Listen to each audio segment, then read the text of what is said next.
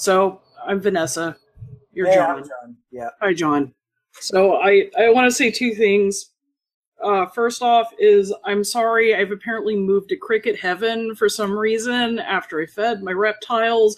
They all congregated in the room that I record in and I can't find them. And so I'm so boring the crickets have been summoned into the room is what I'm trying to say. Also, hopefully by the time I publish this, I'm not spoiling it for her fans, but massive congratulations to Donna, who does Once More with Feelings and Cabin in the Woods and oh my god, the Snark podcast. Yeah, Collective Snark. Collective Snark. Why can't I say collective? Anyways. You're saying it. She's a grandma. Congratulations. I thought she was like my age, but I don't know. I can have grandkids. Yeah. But, it's all circumstantial. Yeah, but anyways, no, she's super excited, and it's a very cute little girl, and congratulations to her. And those are very funny podcasts. You should all check them out. Also, I want to start this with the exciting story of how I got in an internet fight with some guy last night over a monkey head. Oh.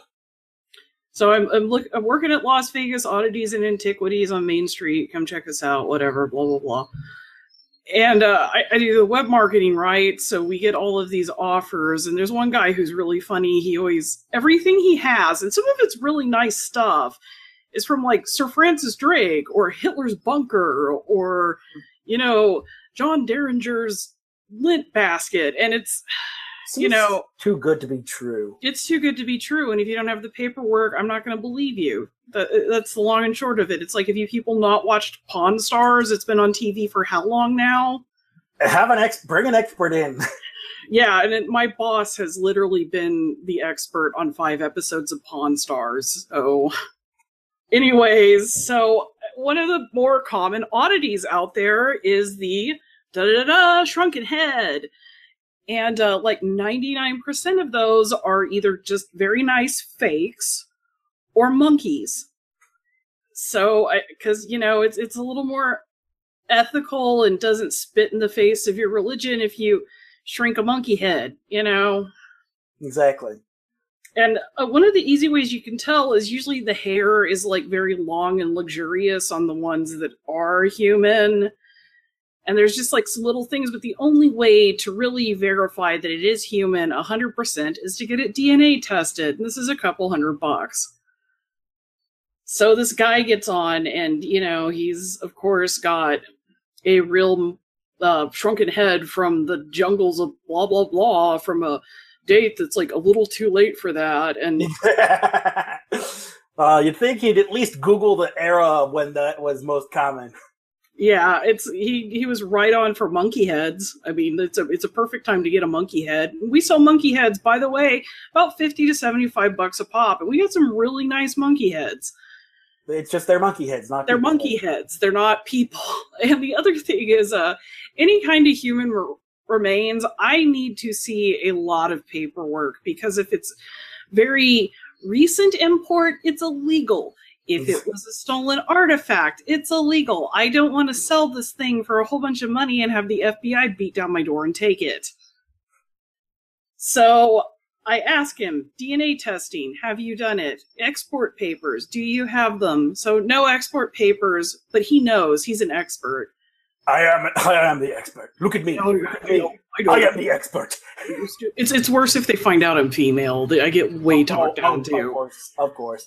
Anyways, and then he tells me he's a good guy. He's not trying to rip us off. He'll let us pay for the DNA testing. We can pay for the DNA testing. Oh, I'll let you pay for the DNA testing. I'm like, we're going to pay anywhere from $250 to $500 to find out that this is like a $75 item, dude. No way. And he's like, well, you know what? I know it's like a 13 or 12-year-old boy, and it's from da-da-da-da, and... Story, bro. I'll give it to you for only $15,000.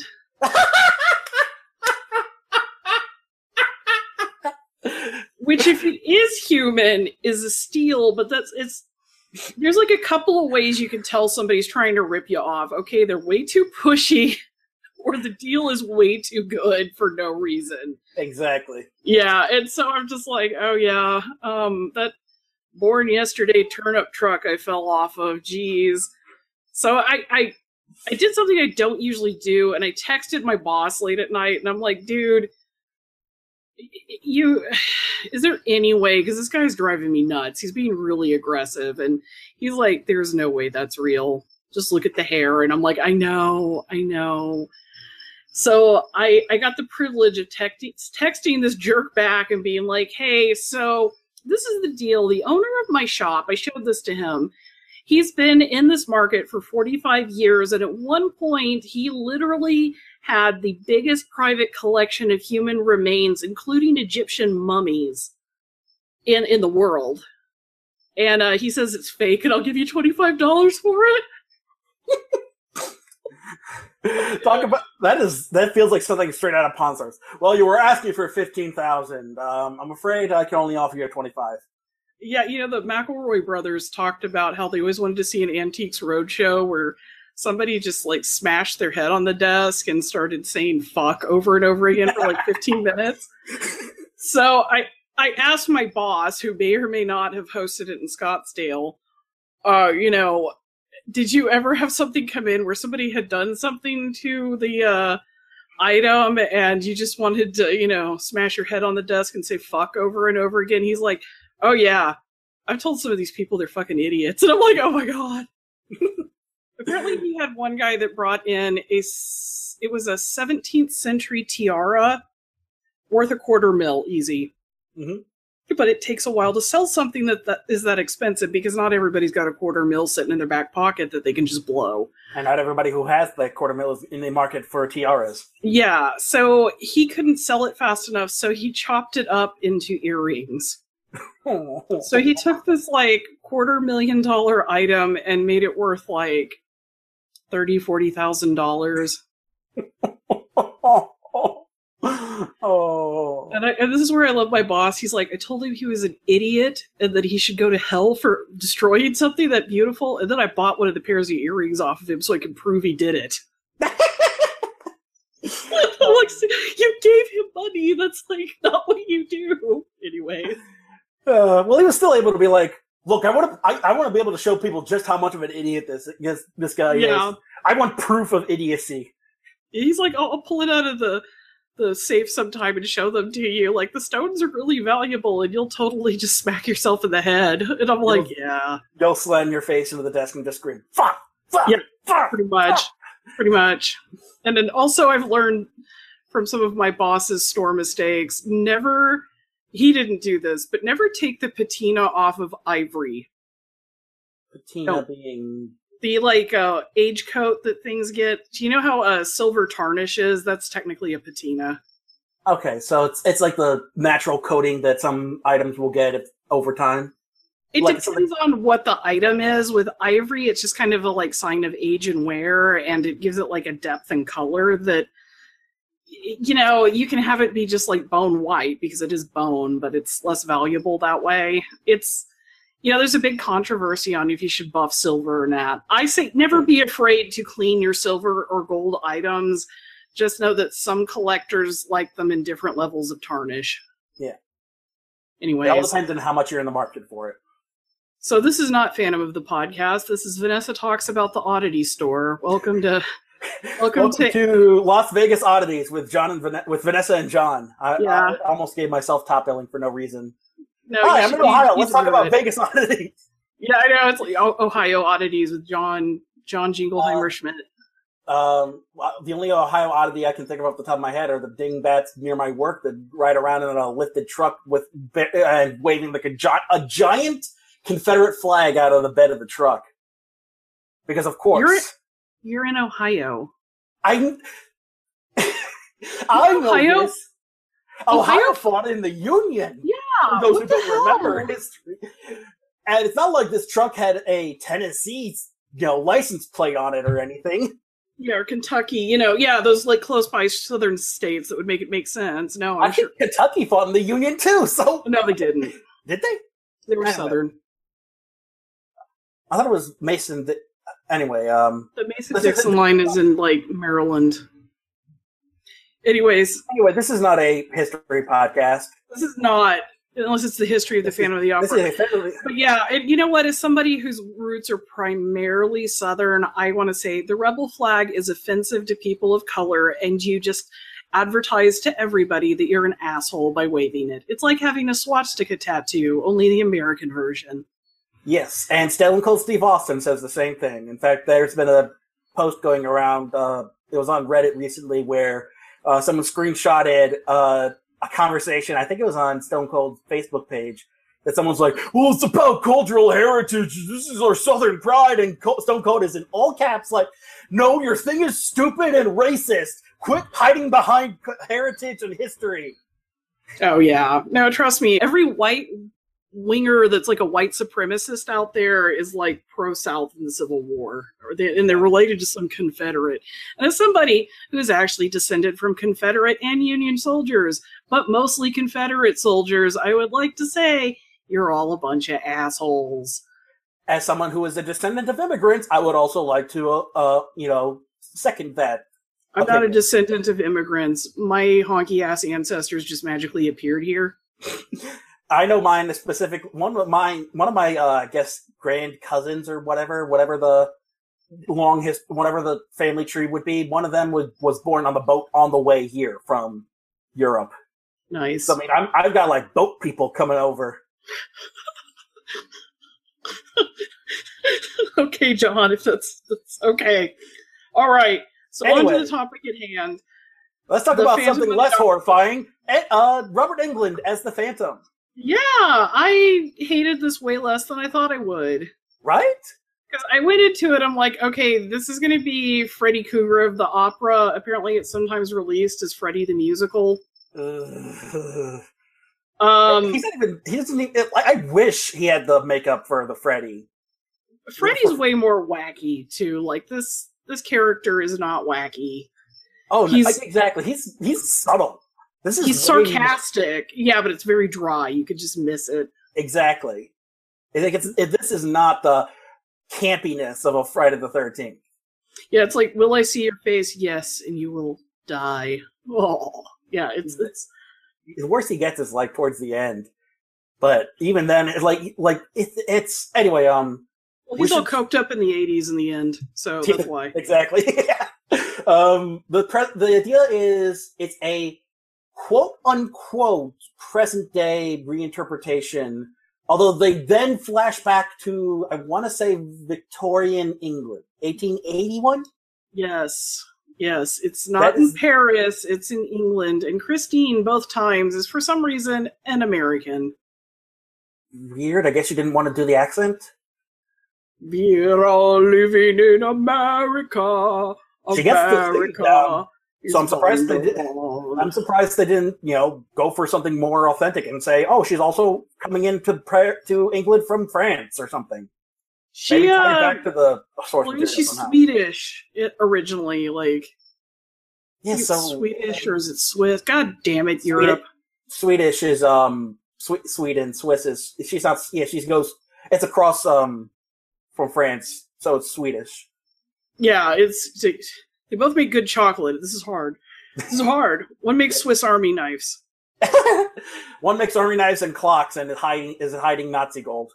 Yes, there you go. So is the Vatican. It's all a conspiracy. Anyways, she's an American opera singer. Very good. She starts out in 1980s New York. Like one of the opening like credit scene is really like a pan shot of New York City in the 80s. Yeah, starting with the Twin Towers. I know. Oh, it hurts. And for those of you out there who were not aware of what the Twin Towers were, ask your parents. Ask your older brothers and sisters if you have them. Yeah. Anyways, so old fogies who remembered the life before the Twin Towers. I do, and I remember the weirdness that was like whole city shut down the days after. I got the day off of school, and that's what I cared about because I had no idea what the hell was going on. I was in college, so I was in 7th grade. Old Vanessa is old. Anyways, so Christine is a sassy New Yorker girl who is working with her friend Meg to find a unique piece operatic score to sing at a tryout. So they scour the New York library and at midnight find Don Juan Triumphant. Yes. Oh, and it's from Eric something or another. Dessler. And that's the long lost score of Eric Dessler. He was a serial killer and a murderer and just an all around bad guy, but he wrote really good music. And if you're in the fandom, like fan fiction communities, that's kind of Eric's adopted last name. There's not other accounts that really ever give him a last name. Sometimes they'll like add ones from like characters that are supposed to be related to him in other versions, but Dessler, there you go. This is apparently, I had never watched this version before, and it's pretty seminal. I hear it referenced a lot in people's retellings. And I have to say that most of the fan fiction out there is like, oh, this is how I, the modern day girl, am like reincarnated Christine. Or have like traveled back. I am the reincarnation, Christine, and I'm remembering my past life with the Phantom. So this is reincarnated Christine. She opens up the score and sees blood on her hands that emerges from the pages. And a crazy, kooky, like almost CG animation, I want to say. Yeah, that was actually some pretty good CGI. The like blood seeping up out of the notes. I'm sure it's a reverse shot or something. Yeah. Because, like, the really famous scene in Hellraiser where Frank Cotton first raises up out of the floor and is like the skeleton that's all gooey and gross. That's a reverse CG. It actually melted instead of raised, if that makes sense. Yeah. So Christine goes to the audition. Meg's playing the piano. So Meg Garrian, this is like a librarian. Yeah, she worked. That's the thing that got me. It's like, she works at the, like, I guess, NYU Music Library or something? Yeah. And they've got this, like, old English serial killer / opera scene. I don't know. It's weird, yeah. It's a weird setup, but it all leads up to... it all comes together. And it leads into a stagehand accidentally dropping something that smashes a mirror and sends our Christine back to 1881. So it's a sandbag. And what are you supposed to say when you drop a sandbag in theater, John? It's been a while. Because it's typed heads up. You just say, I always just heard heads, but you're the one It's been a while. Most of my theaters never had sandbag setups. It was either just regular rope pulleys or too cheap to even require those kind of pulley systems. Modernity, everyone. Okay, so 1881, Christine wakes up having just experienced a similar accident by an idiot stagehand. Wait, wasn't it still what's his name? Joe? Yeah, it's all the same people, just like they dropped the same name from as the guy who was killed in the book. So Joseph Bouquet. That's it. You know what? Do we need to go over the flashcards again? Because I'm starting to worry about you. It's been too long. Flashcard time. So, I don't think you're a real fan. Vanessa's gonna keep me on our own podcast. No, you know what I'm gonna do is I'm gonna like make Josh, who's contacted us on Facebook, Josh Copeland. I'm gonna make him put together. Yeah, we have a pretty good fan. Josh, you're awesome, and he's been doing some like data digging for me, which is nice. He's got a whole bunch of versions that he's willing to share that I was otherwise going to have to like go out and comb the boonies for, and anything that spares me annoying time digging through crap, because that's what I do kind of for a living. As long as Josh doesn't put on a half Harlequin mask and start haunting us, we should be good. He's gonna do that to you, and he's gonna put together a PowerPoint presentation about who the characters are, and every time you get it wrong, he's gonna smack you with a stick, and if you get it wrong enough times, I'm gonna give him your kidney. Okay. So your kidneys are on the line. Joseph Bouquet, once again brought up from the book, but he drops the sandbag in 1881, which leads to Eric just flat out stabbing him and hanging him. And full on, this is full on carnage. I know, and the scene that leads up to that is so great, because it's just like, because he's also like gossiped about the Phantom, which if you've learned anything from these adaptations of the Phantom, don't fucking gossip about the Phantom. Even if he like gets in your face and is like, hey dog, what's up, and shakes your hand, you never admit that happened. So he comes in, he's all smooth and is like drinking and is all like, oh, so what happened? Huh. Oh, it's that Phantom? That's funny. I'm the Phantom, you're murdered dead. Good night. And it's all, although I'll give it this, the horror sequences are not as gory as you would see in like the Friday the 13th movies or anything like Dario Argento has done before. Or Nightmare on Elm Street. Yeah. Because this is he's Freddy Krueger. It's Freddy Krueger. It's Robert Englund playing the Phantom of the Opera. Horror movies from the 80s were a lot gorier than this. This is actually pretty tame as far as gore concerns.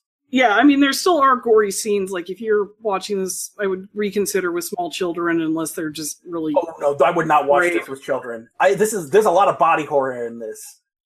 Another thing I've learned at the oddity store is that some children are very brave and hard to upset, and that was not the case with me, but whatever. Yeah. So that's something we should probably transition to next. The Phantom does not wear a mask in this version. Of sorts. He wears unlike Sands in Argento, there's not a cop-out. He's not just like creepy psychic rat dude. He's sewing a fake face. He is Ed Gein. He is Ed Gein, essentially. This is like the Texas Chainsaw Massacre of the Opera. Exactly. So the backstory for the Phantom that we discover pretty early on is that he was like a Mozart-era composer. And this parallels Faust being played on the stage with Christine very beautifully. And like Faust, he makes a deal with the little devil. The little person devil. So the Tyrion Lancaster devil. Lannister. Lancaster is a city in Pennsylvania. Lancaster is actually the Plantagenet line that the War of the Roses, that Game of Thrones based on ideas is from. Yeah, so... Anyway, yes, the little person... whatever character played him, it was a little person playing the devil, so with two, models at his side, and he's like, you want to be remembered, don't you? And Robert Englund looking like Robert Englund did. And then they scarred him a la Freddy Krueger, but never quite as harsh. The scarring is the payment for what happens. It's like, people will know your music forever. You'll be really famous, but no one will ever love you because you're an ugly schmuck. Exactly. And it's actual scarring. It's good makeup for the scar tissue. He's got some nasty face rot going on, and it's like, it looks like it's contagious, which is something that makes most girls back off. I'm just saying. Yeah, exactly. So to deal with this, he kills people, skins them, and then stitches their skin on so that he temporarily has normal-looking skin and uses like really heavy stage makeup to hide the paste it in. Yeah, to hide basically the stitch work. And it's whatnot. Like, in mortician dressings, there's basically flesh spackle because, people your face sinks in real bad, so they have to fill it. So he's basically using that like corpse face spackle. How it doesn't crack when he talks, I don't know, but it's it's the conceit of him. Maybe that's part of the devil skin into his own face. Yeah, it's like, this is the least of the problems with what he's doing. But it does like that. Yeah, even with the makeup on, he looks like he's had like plastic surgery done or something. They make him quite normal. He's got like an uncanny valley thing going on for sure. We cut back to Christine, and we do have a Carlotta in this. Yes, we do. And this is one of the better Carlottas. She is obnoxious. She's out to get people, but it's much more like subtle and understanding, and like you have a reason to hate her because she's using the critics and her fans to like pan Christine when Christine's the better performer.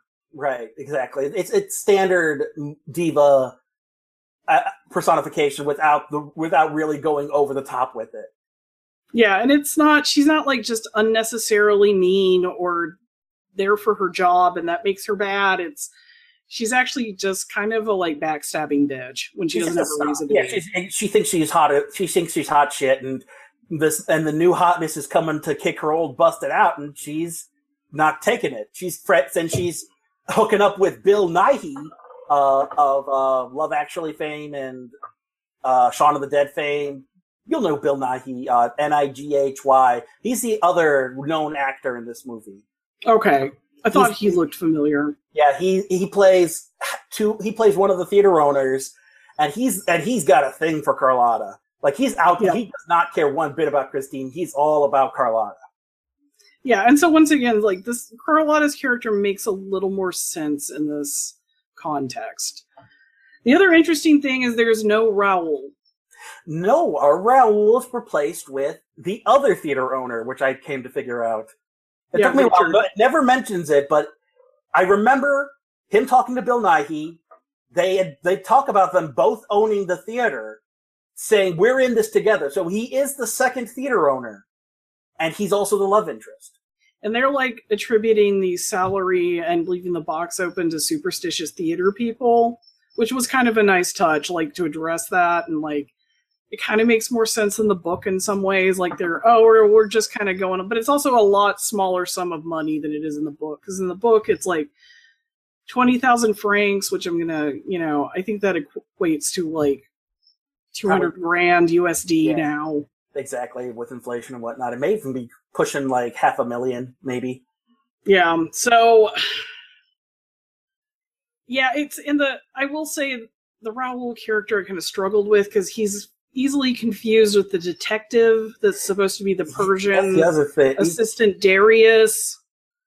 Yeah, that's the other thing. We've lost our Persian, and we've replaced him with a Scotland Yard detective who's investigating and who apparently knows Eric. Once again, knows Eric, has a history with Eric. They don't explain that very well, though. That's all. It feels like a tie-in to Jack the Ripper of sorts, because I think that was about the same time. We'll get to this later, but this definitely ties into Dorian Gray, which I think is part of why they might have moved it to England. That, and so they didn't have to worry about French accents? I guess, because, God, those are bad in so many adaptations. So basically, Christine, her performance is great, but the critics pan her. She gets upset. She goes to a graveyard to pray at Daddy's grave. Richard has asked her to marry him during this and kind of follows her to the graveyard eventually to discover Eric running off with Christine. Oh no. And there's like red lights and all these hints at like something metaphysical, like beyond just an ordinary kidnapping. It's the best interpretation of that scene from the book. It's nice to see the like the metal cross instead of the like, great big vaults that you see in the musical versions, because you have to have a lot of money to have a vault. Yeah, exactly. I think he's just standing on the mausoleum there and enticing her in with the violin and then bringing her into The other thing that happens while all that's been going on is that Eric has been going on a killing spree. Oh yeah, he's a murder man. After all of the panning by the critics, which was orchestrated by Bill Nighy, in order to bring people back to Carlotta, in his words, because Carlotta brings in more money. She has more prestige. And I mean, these are true. I don't know how much money, because they still had the money, and it's just some people left, but most people pretty much stayed. So, he's only going off of what he knows instead of risking having Christine there and building up her prestige. And also because he wants to bone Carlotta. I mean, you love who you love. Exactly. So Eric goes around killing the critic who panned her and killing a bunch of vagrants, which is what made me think of hooking up with ladies of the evening. Yes, I forgot about that part. He finds a whore who looks wildly like Christine and tells her, "Tonight, your name is Christine." Ooh. Exactly. It's definitely creepy. But yeah, like once again, there's a body count in this one. Much more than any other interpretation we've seen aside. I don't know how big the body count was in Argento, so I tend not to think about it. Yeah, the Argento one is like, it's very forgettable. Like all the kill stuff is like so ridiculous. You're just like, I don't even want to hold on to this. Let it go. Exactly. Here it's like really good slasher style stabbings and carvings and just ugh. See, I kind of I tuned out for some of that because I'm like, all right, it's more slasher stuff, whatever. Yeah. Because like some of them, I'm like, I don't know how much this really moves the story along, but we know Eric's like an evil serial killing douche, so maybe exactly. It's more like upping his body count and also, building up his skin collection. Yeah. The other thing they make sure it's known is that the skin dies on his face, and he has to reapply new skin, or else he'll start to rot. That skin will also start to rot. Yeah, and the scenes where he's clipping it off and like it hurts, and he's like just kind of slowly, you feel for him because you see how he's like paying for this. So let's get to the Christine abduction and like kind of move this along so we can get some more of our opinions in. Exactly. He makes her wed him for music and have a wedding night, so it's totally a ring that won't come off. Her ring does not come off. It's like one size too small. And it's totally like pan left, and sex happens, if that makes sense. Yeah, which is funny because like we're okay with the like gross stabby bits, but no fucking exactly. Guys. If you want that, you got to watch the Argento version and see Sans' narrow white boy ass. And so the only thing she really gets upset about in this part is that she's just, she doesn't have a choice. They're married. Exactly. According to the Church of Eric. Yeah, even though she's been obsessed with him and the idea that this is her mentor, the idea of her autonomy being taken away from her is what really rubs her the wrong way. And that's where it really starts to go bad. And it kind of moves on, like the scenes where he takes his face off or after that, and I'm trying to figure out how this transitions from that to like the masked ball, but I think after that she's just still really upset that she's been forced into marriage, and he lets her know you can't see Richard again. Exactly. And so there's the masked ball scene was really nice in this one. The costumes are all pretty period. They're fun and colorful. However, he does dance with Carlotta, and in this version, Carlotta gets decapitated. Straight up, and her head gets put in the punch bowl. Yeah, they like totally ladle out her head. Ladle out her head. Ladle. Does anyone want any long pork soup? It's a little Frenchy tonight. I'm surprised they didn't offer ladyfingers. I know, right? That would have been awesome. I'll just wrap them up in a little croissant with some chocolate drizzled on top, and you can spit out the fingernail when you're done. So, yeah, and that's kind of the masked ball thing. She, of course, sees Richard, not Raoul, when she's not supposed to, and they kind of talk, and there's no chandelier crash in this one. Yeah, they was missing that scene. That Wikipedia said that it might have been because they didn't have the budget. Which makes sense, because this was produced by one of the founders of Canon Pictures, who was a known cheapskate. Oh yeah, I love. Oh god, I didn't realize this was Canon. This wasn't officially Canon. I think Canon had gone under by this point, but it's the same producer. Okay, yeah, because there's a really great documentary on Canon Films. I know this is 21st Century, which confuses me because Universal's the more. Anyways, I don't know why this was made. We'll get into that later. Yeah. So basically, it ends up in the long term. While Eric in his very like Lon Chaney reference Red Death outfit drags Christine off, the only people who kind of make it to the end of his lair, and they're led by the rat catcher this time and not Madame Gary. She's not in this. Yeah, there is no... Megan's an adult and there is no Madame Gary.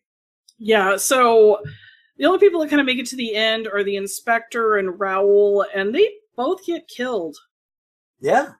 Like, Raoul is set on fire, stabbed, and kicked into a pit. And there is a deputy following along who is the first. Yeah, Darius. Yeah, and then let's call him Deputy Dog. Deputy Dog gets the. I forget what I think it was one of those kind of like the Phantom's messing with his head. Yeah, kind of scenes, and then he cuts him open and pulls his heart out. It's kind of.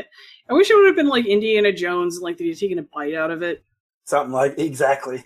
Did that happen in Indiana Jones? Oh, well, I don't think he bit it. I think he just took it out, and and in order to sell the toy, they created the PG-13 rating later on. There you go. Because So they wanted to sell that a toy of Kali Ma taking a plastic heart out of a victim to kids. I mean, what kid doesn't want that? Seriously. Anyways, yeah, so everyone's dead. Eric's like, Christine, you can never leave here. And she's kind of like trapped in this pseudo MC Escher, like under the opera cave labyrinth, which there's no rhyme or reason why it's there. They just kind of toss that on at the end. But, so yeah, she, sets fire to everything and smashes the mirror that Eric had there that seems to kind of be like what was holding his soul. Was it that, or was it like a mirror that he used to go up and down easily? It was, but I kind of felt like it had this like Dorian Gray link. But anyways, it doesn't matter because he's not really dead. Twist of twists! We cut back to the modern day, and Christine wakes up and finds Robert Englund! Yeah, he's right standing over here. He's the like founder and composer. And hey, baby, you want to hang out? You seem nice. Well, I think he's just the producer. He's just the financier of the show. And he's like, and then they go back to his apartment, and he's like, "Oh my god, I'm so sorry about this. Hey, want to have dinner?" Yeah, it's takes her back to his place, which is just standard 80s New York rich guy apartment. Exactly, and then she goes over to his 80s era synthesizer like music setup. Yeah, and finds, Don Juan Triumph there. And she's like, "What?"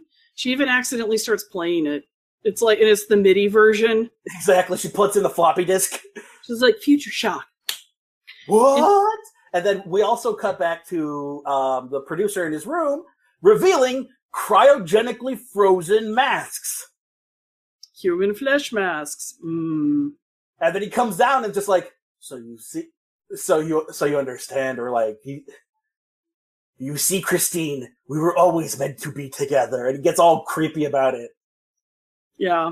And so she then like pretends to like aggressively kiss him, and he's kind of into it. He's like, "Yeah, pull my hair, that's nice." And then she rips his face off, and he's got charred meatball face. Yep. Charred meatball face. Not quite Freddy Krueger face. Side of meatball, extra charred. So, and I'm not saying, like the onions. I mean, like, you cooked it too long. Yeah. Can I say charred again? Charred. Anyways. Charmander, the Charmander of the opera. Anyway. Oh, I would watch that version. And you'd be in love with Bulbasaur. Can't. It'd be like a Gardevoir, one of those really feminine Pokemon. Bulbasaur. Anyway. How does he kill her? I think she just stabs him. She rips his face off first. Right. And then it's the horror of, oh my god, that's what his face looks like. And she stabs him and the legend was like, you have to destroy his music to destroy him. So she like throws the paper she printed, the disc that has it, like down the sewer grate. Apparently she doesn't understand how hard drives work. I know, I'm like, yeah, you should have stuck it in the microwave. Like burn down the apartment or something? Did you learn nothing from your past life? I know, right? Just set everything on fire and leave. And then I'm like, the whole time I'm like, okay, is she gonna go burn the manuscript now? Because that still exists. And it's kind of got like his blood in it. Like, we saw that scene. Exactly. But no, instead, it's just her walking off into the night as the theme to the opera is played by a mysterious street violinist. So, yeah, you wonder if Eric's still alive or not, and he's just letting her go at this point. Because he told her he wanted her to make a, like, free will choice. Also, this was supposed to be the lead into a sequel!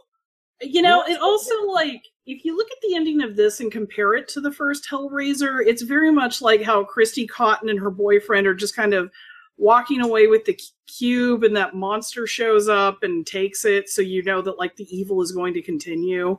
Exactly. It's a standard horror movie trope where it's like, the evil isn't really dead! Yeah, it's like how you never... Stay tuned next time, hon! Well, how many times have they killed Freddy Krueger and then he's not dead? Exactly. Yeah. I mean, like, understatement. So... There was supposed to be a sequel. I did learn this. Eventually, they could not get the financing for it, so they instead turned the script that would have been the sequel get out of here, notification. Into Danse Macabre. Which It's macabre. You just say Yeah, macabre.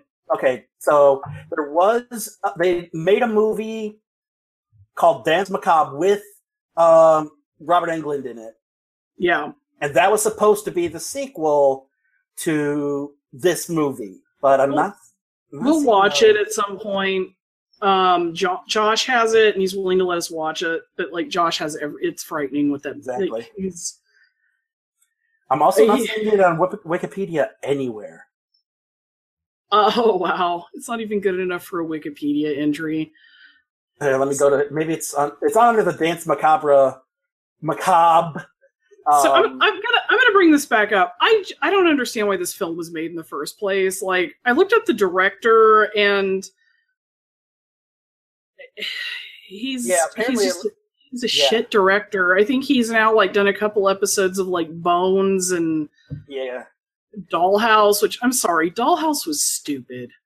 Yeah, I never got into that. Everything Josh Whedon touches does not turn to gold. Seriously, I've been going through the same thing with Christopher Nolan fans. Yeah, it's Dunkirk. But apparently, Danse Macabre is essentially something similar. It's a horror movie set against ballet dancers instead. Okay. But dance, my angel of dancing, dance. But yeah, Menahem Golan of Canon Pictures is the one who's producing these for some reason. Yeah, it makes way more sense, because I think that guy would literally like produce somebody filming a pile of shit if there were like dongs and or explosions. Exactly. If he can somehow make a buck on it and he can make it cheap, he'll do it. And, you know, he was responsible for a lot of early careers, and there were actually some good films that come out of canon. I can't remember the good ones off the top of my head, but not the Superman makes sense. Movies. Maybe Delta Force if you're into that, but he also did Over the Top.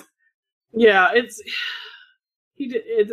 Like I said, once again, that the documentary on canon films is very much worth watching. They had a huge effect on your childhood if you were alive in the 80s or 90s, I promise. Oh yeah.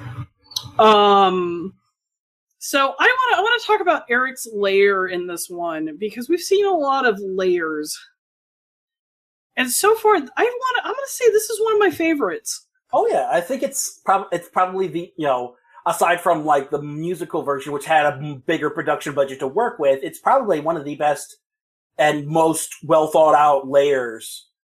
See, but my problem with the musical version, especially the 2004 film, is that it's a very flat layer. Like, for some reason, he has a cave and he has a ledge. And there's also lights that come out of the water, perfectly lit. Candles, perfectly lit, coming out of the water. I think that was Christine hallucinating on ether, but okay. Oh yeah, exactly. Like, hopefully it was that. It's not just hopefully really that's stupid physics-defying garbage. Yeah, instead of building a decent house, he like got fixated on the like late candles and never did anything quality. I'm going to make a pulley system so that the candles will rise fully lit out of the water. I'm gonna have to do this with some kind of gas flame because, anyways, we're getting way too into late candles. Exactly. You gotta minimize your late candle obsession. This is the problem. Best designed layer we've seen so far. Yeah, you can see how he's made it into a house. I would not want to light all of the candles in it without like a flamethrower, but you know, I'm lazy. Yeah. But like you can see he has like books and the organ's well incorporated and it's like a rough cave thing. I feel like this is a layer you would uncover in like Skyrim or something. Exactly. It's like it's an interesting kind of dungeon aesthetic. Well, yeah, like rough-hewn underground house cave. Right. Yeah, which means if all those candles go out, it's going to be dark as fuck down there, but whatever. You know, I can't really think, like, he has him jump over, like, a drainage ditch and, like, walk a whole lot, but I don't think that there's a, like, boat on a lake thing, which is very fancy. Nah, it's mostly just the rats in the sewer that I can think of. Yeah, and he pays a guy to get rid of those, and then the rat guy rats him out. Ha-ha!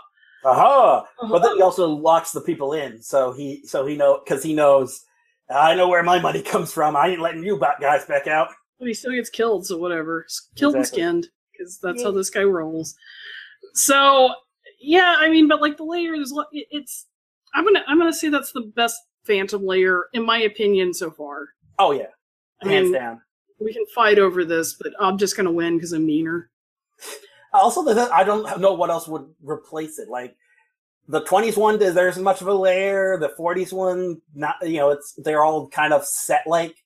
And even the movie version of the musical one looks like just the stage setting of the layer in the musical. It's not really a fully formed. The most three-dimensional one we've seen really is like the Argento one, and even that just looks cheap. Like they filmed in actual caves. Let's just film in actual caves. Yeah, those were they're famous caves in like South Italy, I think. Exactly. So it was all. So this is something that actually looks like there was production design work behind it. Yeah, and it has like a gravitas to it that's nice. So this Eric, let's talk about him a little bit. He's definitely crazy. Like, there's no pretending that he's just a dark, tortured soul that can be redeemed. Like, the redemption thing is just not here in this narrative. He is the most monstrous of the Phantoms. So they fully embody him as a killer rather than as just the tortured soul, which is what you normally see with him. Yeah, before Raoul, like, charges in, like, he's totally gonna nasty-faced rape Christine. Like, he's unapologetic about it. He's like, this is just your future. Get used to it. Right. I mean, this is a guy who is, is very much unhinged. Just kiss my goo face. Just give me a little kiss right here on the gooey bits of my goo face. Demonic meatball face. A demonic, yeah. I like how, like, in the later versions, there's that little bit of bone sticking through. Yeah. This is probably...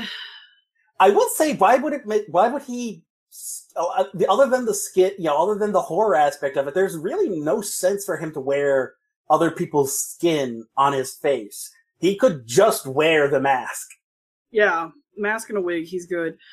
It's just the horror element. Exactly. Like, it doesn't make sense. It doesn't make sense. It's just to show how, like, twisted and demented he is. Look, he's evil, Ed Gein, skinning people after they're dead, after he murders them, kind of thing. It's for shock value more than logic or reason. Yeah, and I want to cover the version with Charles Dance soon, which is the 1991 miniseries. That's right, Tywin Lannister is a very famous version of the Phantom of the Opera on TV and stage.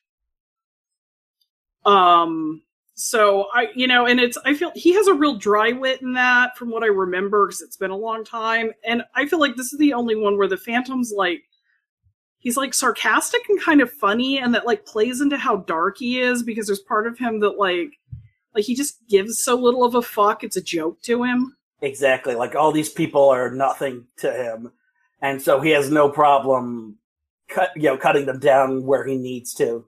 And the only one that really matters is Christine. I can't say, though, that this is very close to the book, because that is a redeemable character. Like, Christine has the Christ reference in her name because she is a redeemer. Exactly. This is probably the only thing less like the book than this was the Argento one. Yeah, but I still don't mind this adaptation. It's watchable, it's interesting, but it's totally based on. It's like based the same way Atomic Blonde was based on that graphic novel by Oni Press. Yeah, it's like the soy dream version of like high-end ice cream. Exactly. Yeah, it's close enough, right? It's close enough. It's really kind of its own thing. It's like giving somebody frozen yogurt when they said they wanted ice cream. Yeah, don't go in expecting ice cream, but if you expect something that does homage to ice cream, you're going to be okay. Exactly. And I kind of wish they'd given this a different name, like Song at Midnight, because that's once again a very good homage to the Phantom of the Opera, but it's kind of not the Phantom of the Opera. It's the dichotomy of Hollywood, where they feel like they need the name recognition, even though the storyline differs from it wildly. So they just need people to know, hey, this is the Phantom. come watch The Phantom, because they know people know that name. Phantom. Phantom Pokemon. He's a Pokemon now. Phantom. No, that one would just yell Christine, even though its name was Phantom. There you go. I'm surprised Pokemon's never done a Phantom of the Opera style thing with a Pokemon yet. Yeah, or that we know about. Josh will tell us if there is. I've watched enough Pokemon. I don't. The closest I remember was there was a Bulbasaur thing where there was like tentacles. Well, the vines were like tentacles coming out of the sewer, and it was a giant Bulbasaur living down there. Nice. I love Bulbasaur. He's my favorite. Bulbasaur's best starter. There is no question. Bulbasaur. Anyways, he's the best ever.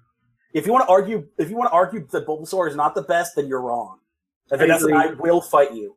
I will, and then I'll hit you with my stuffed Bulbasaur. So, this character is very Christine. Like the autonomy, not as convincing as the 43, but very close. Exactly, better than what we usually get. She is not a sexy lamp in this version. Yeah, you can't. The story, I mean, even without the time travel elements, there's no story without her. Exactly. And while most of the stuff happens around her, when it does involve her, she does play more of a role than you would normally expect. She's not just the simple damsel in distress, especially towards the end in both times. I mean, there's no other version of the Phantom I can think of where she, attacks Eric. Exactly. Which is more realistic. If some dude's trying to drag you off into the dark, you're eventually gonna fight back. Exactly. If there's any ounce of, fight or flight in you, you're gonna find a way to get away. Yeah, it's gonna be one or the two. And in most versions, she's drugged. To be fair. But even when she comes out of the drugging, she's just like, okay, I'll just go along because I'm scared. I hope Raoul will come and find me. And she's not kidnapped long enough to really have that level of Stockholm Syndrome, in my opinion. But then LaRue, that wasn't even a thing when he wrote it. So, exactly. Yeah. So, and she doesn't use Richard as a crutch in this. It's his own impetus to, help. Exactly. He wants to save Christine because he loves her. And it's not, but he doesn't necessarily need to save Christine. She can always fight back. It's just he wants to help her. Well, and in the end, when he's stabbed with the candle holder and after catching fire, she's left to her own devices and still takes the Phantom out. Exactly. So, I mean, she fights back before he I think she fights back a little bit before he comes down. Yeah. And then even after they fight, she's still willing to fight back. So this is the most proactive we've really seen her. Yeah, and that's nice. It's kind of a breath of fresh air compared to the other versions. A brush of breath air. A breath of I should learn to talk. Anyways, we talk for a living. It's very weird to me that I'm not sitting in front of a computer fixing webpage bullshit. So, yeah, and I'll also say this is one of the Raouls I mind the least. I'm still gonna hold. It helps that he's not actually Raoul. He's He's Richard. He's got motivations beyond just romance. Exactly. It's also not he's also not some rich playboy, taking advantage of a young, wannabe opera singer and ballet dancer. He is the theater owner who just happens to really like this girl. But you never really get the sense of the power difference between them. Yeah, she's not a possession. Exactly. Whereas you kind of feel that with Carlotta and the other guy, Bill Nighy's character, where they're also such powerful personalities that they kind of, even though they're aligned, no one's quite dominant in that relationship. I feel like for book versions, the Argento Raoul, and I still hate saying anything good about the Argento version, that Raoul is still probably, he makes the book Raoul make the most sense, and that's because it's a very strong actor. This Richard is a well-written character. If he's a Raoul or a manager or a Raoul manager hybrid, it doesn't matter. He's still, you kind of like him, and you get why he's doing it. Exactly. He's his own character. He's like a para Para Raoul. Yeah, he's never gonna like look at you and be like, "You're going out like wearing that." Exactly. Sweetie, people are gonna think you're a slut, and I've got an image to uphold. You know, exactly. He's not some elitist prick. He's a guy who genuinely cares about Christine and like is worried about her, especially during that whole. Like, I think another thing I like about the graveyard scene in this is just how much it really encapsulates that the Raoul character, essentially the love interest, is powerless to try and stop Christine going with the Phantom. Yeah, because like the Phantom's mind control that ensnares Christine also like works against Raoul. Like he's physically blocked from helping her. Exactly, but it's never like he's an idiot and he's blocked. It's just like the circumstances are he can't get to Christine in time to protect her. Yeah, exactly, and it's. Once again, he's not like, I feel like the Andrew Lloyd Webber Raoul totally like won't let you leave the house if you don't match him. Seriously. Yeah. So it's none of that. Yeah, Christine's a trophy to him more than anything. But Meg's fun.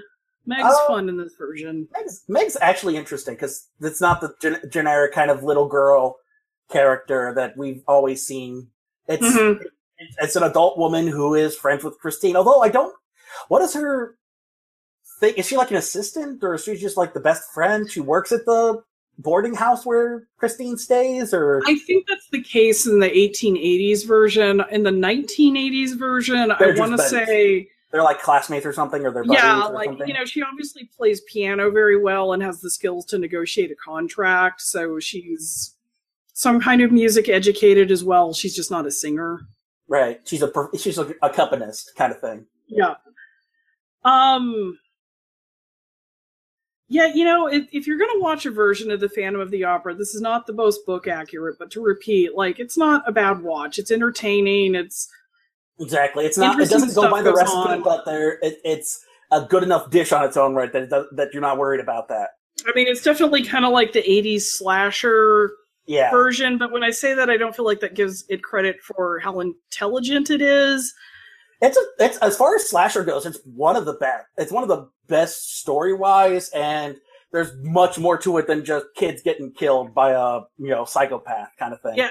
Well, the makeup is reminiscent of Freddy, and some of his lines are reminiscent of Freddy. Like he makes like very much like they definitely want to play up the fact that I think even let me pull up his the IMDb for the box, because I think even on the box art and the poster, they they emphasize the fact that he is Freddy.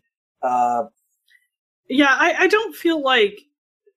I mean, I feel like his character is much more subtle and a different kind of twisted than Freddy Krueger is, because once again, Freddy Krueger is just a damn cartoon. Oh yeah, especially after that first movie, he became a cartoon. Okay, Robert Englund was Freddy. Now he's Phantom of the Opera, the motion picture, an all-new nightmare. And even the box art plays up the fact that he's Freddy. Yeah, no, it's totally reminiscent of like a Freddy cover. I get that.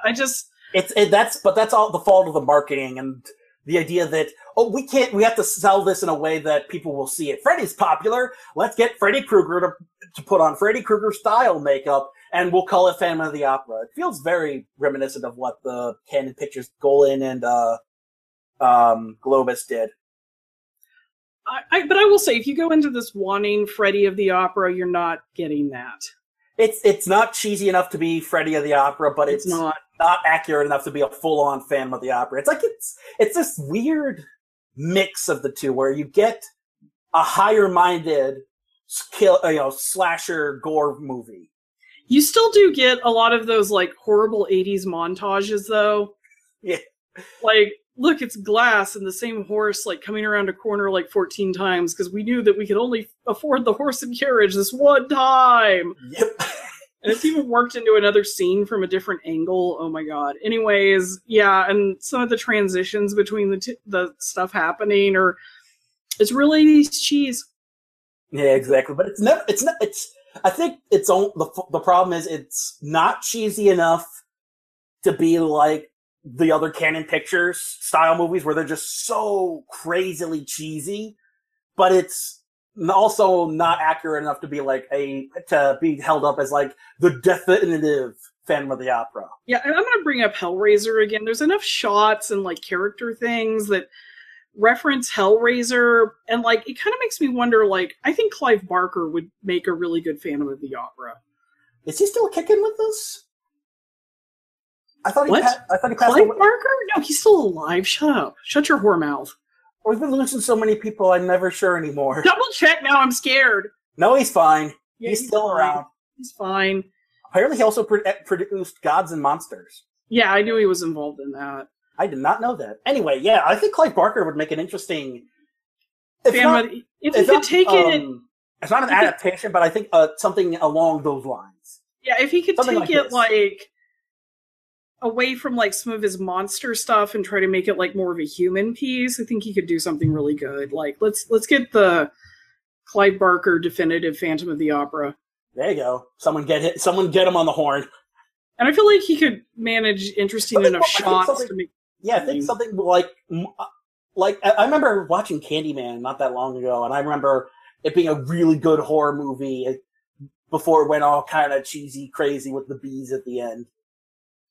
Like, yeah, that's kind of the problem with a lot of Barker's work is it'll have these elements or two. It's kind of like Stephen King, and it's like you're just a little too into yourself at this point. Like, just take a step back, and they're great fine. Storytellers just about until they get to the end where they want to throw in giant monster, wooga booga booga booga. See, but the first Hellraiser ends so beautifully. It's still probably one of Barker's best films. There's some other ones that are just bad. The Candymans I enjoy too. But, I have Phantom of the Opera stuff and I have Hellraiser stuff, so that should probably tell you what my horror fandoms are. All right. I think we've kind of covered everything. Is there anything that you want to add, John? No, other than I just, I enjoyed this way more than I thought I would as, like, the Freddy Krueger Phantom of the Opera, which isn't really what it is. I mean, there's, like, elements. Like, the closest thing he gets to Freddy Krueger is he says some one-liners, and he's got, a weird meatball face. Yeah, meatball head. It's like $3.99 on Amazon. I don't regret spending that to rent it. It's free on Tubi TV, which is where I watched it. TUBIE TV is an app, and they stream stuff with commercials. I don't know if they have a paid version where you can pay to go without commercials. They may. I watched it on that. It was good. It was decent streaming quality, and I was able to watch it with only and the commercial breaks were about where you'd expect them to be on like a TV production, but they still never lost anything. All right, I'll have to check that out. Like, it wasn't edited down like a TV version would be, but Tubi TV is all right. It's an interesting a source for streaming stuff, especially I think since it offers a lot more lower quality stuff that you wouldn't necessarily find on Amazon, Netflix, and Hulu. Well, okay, if you paid $4 to see this, would you feel ripped off? Not really. No, it was a fun ride. I don't know that I'll watch it again, but it's hard to get me to watch movies again anyways. Yeah, exactly. Yeah. Like if someone wanted to watch this, I would show it to them. Yeah, I'd be like, okay, I've got it, let's go. I'll show it to them, but unless it was like maybe around Halloween when it's time to do horror movies again, when it's like that horror movie time, then I might pull it out, but otherwise it's a decent film. You know what happened to my version of Dario Argento's Phantom of the Opera? Oh, do tell. So when I was packing up to leave Dallas, my friend Melissa found it. She's like, I love Julian Sands. I didn't know he was in a Phantom of the Opera. Oh, no. And I'm like, it is one of the worst movies I've ever seen. It makes The Room look like poetry. But if you want it, you can have it. Just call me when you watch it and I'll apologize again. And she's like, no, I love Julian Sands. He's really sexy. And I'm like, well, the fuck scene in this will be good for you then. So have fun. I don't know if she's watched it. I bet that's why she hasn't talked to me in weeks. Anyways. Why were we friends? Why did she allow this to enter my house? I know, right? I let it enter your house because it gets it out of mine. Anyways. That's how the horror passes on. Well, have you ever heard that, what's the guy that wrote all the Alaskan, like, husky stories in the turn of the century? Yeah, there's a Jack London short story about this vase that was, brought to the world by the devil and you have to sell it for cheaper than you bought it, but the whole time you own it, you have like remarkably good fortune. But if you still own it when you die, you're going to hell. Ooh, that kind of sounds like that stupid Wish Upon movie. Yeah, it gets to the point like some guy bought it for like 3 pennies, and you have to also tell people what they're buying. You can't just give it to them. They still have to buy it, so whoever buys it for 1 cent is fucked. Yeah, you're just going. So yeah, it's kind of. I feel like that's what's happening with the Dario Argento case. Here you go. Here's it is for free. I'm not going to hell. Yay! I'm not going to hell. I'm not going to hell. Thank you, Jesus. All right. Well, once again, congratulations to Donna. Thanks very much to Josh. He wants to be the Red Death research or something. I'm a fucking idiot. Sorry, Josh. Anyway.